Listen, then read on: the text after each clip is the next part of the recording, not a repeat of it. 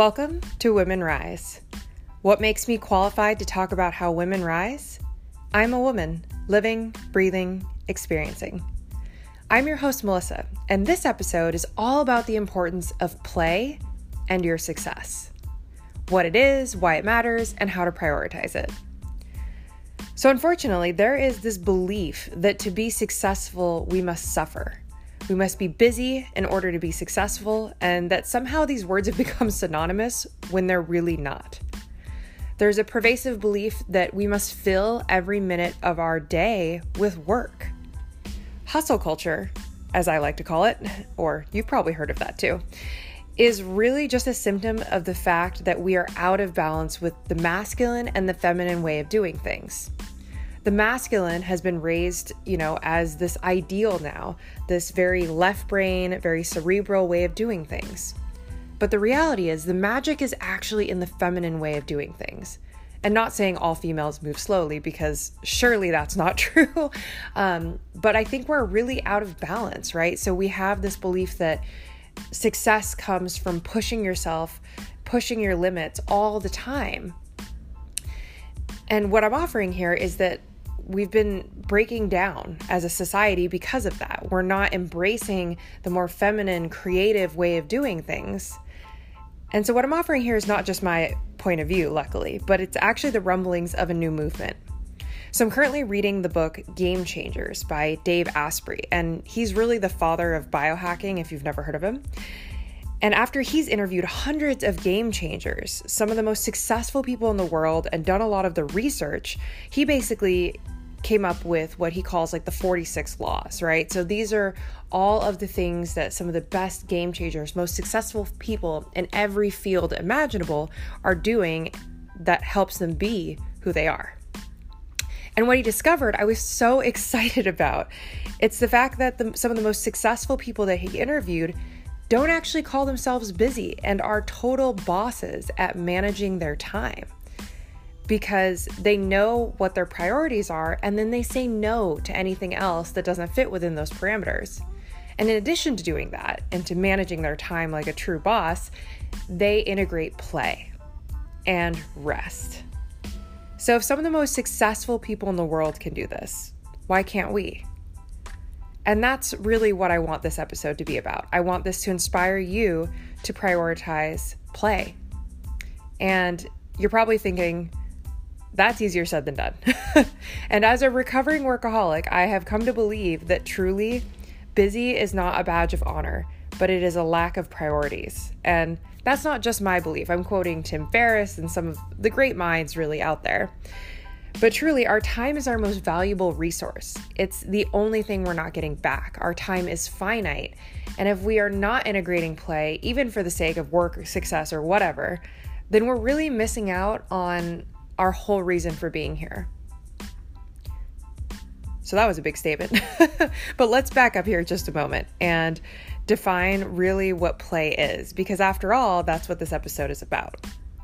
So play, as a definition, is engaging in an activity for enjoyment and recreation rather than a serious or practical purpose.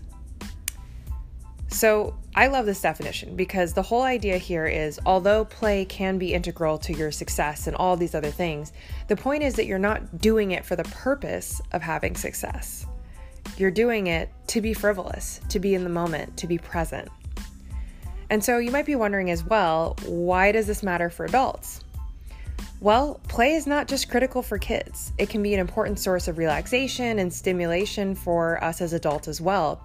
It does things like fuel our imagination, problem-solving abilities, and overall emotional well-being. Because really, the goal is to forget about your working commitments in some sort of unstructured and creative way. And there doesn't need to be any point to the activity beyond having fun, right? Beyond enjoyment. And almost anything can be really described as play, right? So this could even be taking a walk and just trying to identify all the different types of flowers or colors or spot specific colors on your walk, right? So this is something I've been doing as the weather has finally been getting better in Portland, right? We've been through a lot of rain here if you are local, but if you are not local in Portland, Oregon, let me tell you, there's been a lot of rain.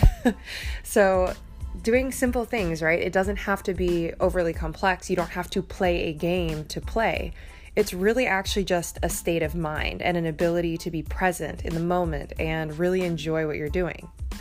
Play could be even eating like a slice of some delicious chocolate cake, right? So anything that gets you away and back in your body in present moment.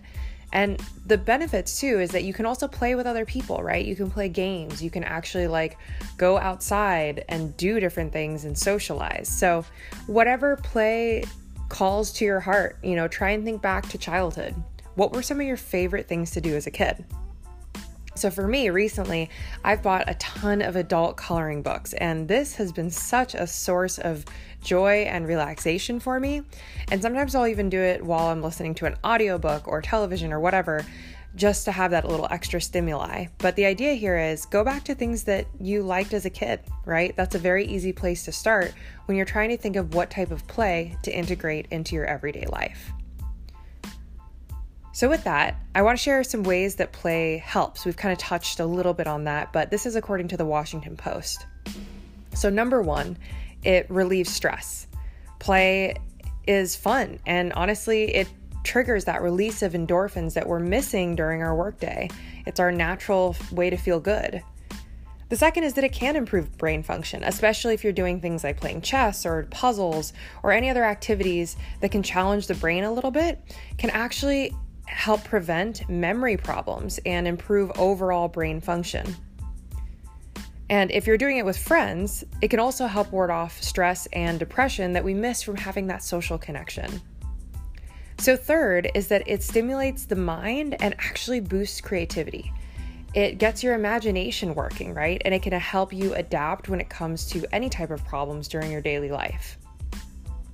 And finally, it actually boosts productivity and innovation.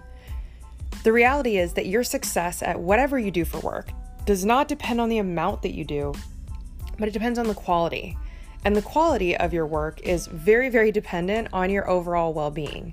You know what I'm talking about, right? Those days where you're not feeling 100%, your work production is so much slower or it's not as high of quality. And integrating play is actually a way to help with that.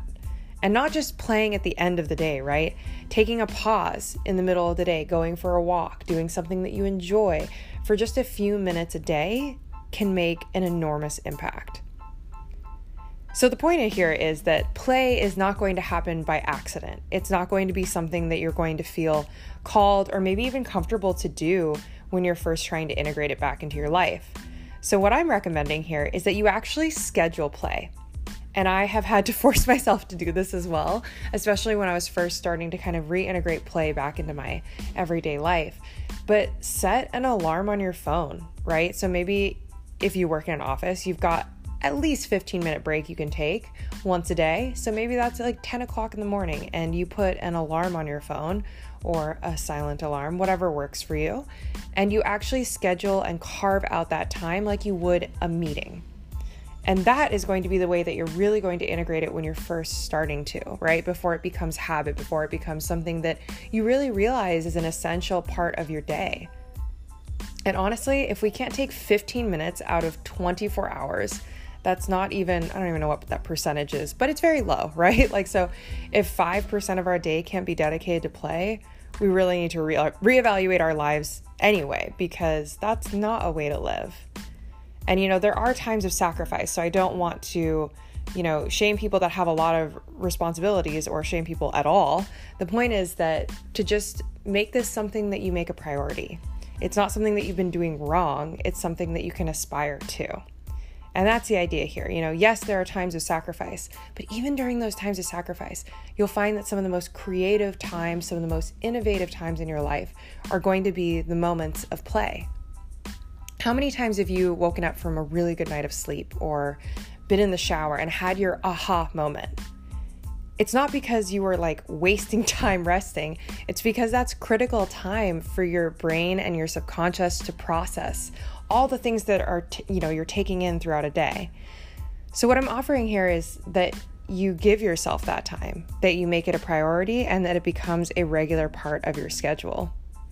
And once it's a part of your schedule, you'll find that it's not something that you can really sacrifice even during those times of sacrifice, because it really is essential to all the things that we've talked about today. Your mood, your creativity, your productivity, and honestly, just your well-being. I think that as a culture, we're starting to shift to look at our well-being as something that's important. And while there's all the fancy ways of this quote self-care movement, it has been a little bit commoditized, and I talk about that in a previous episode, but the underlying message is great, regardless of whether or not, all the different companies that sell like bath bombs are trying to really just make sales. But the idea of self-care is still great, whatever form that comes in for you, and especially if it can be as something as simple and inexpensive as play. So I'll wrap this up by saying play is key to your success. It's also a form of resistance, a resistance to the pervasive and toxic hustle culture that we live in today. So until next week, you badass ladies, keep moving and shaking. Check back next Tuesday at 9 a.m. for another episode of Women Rise.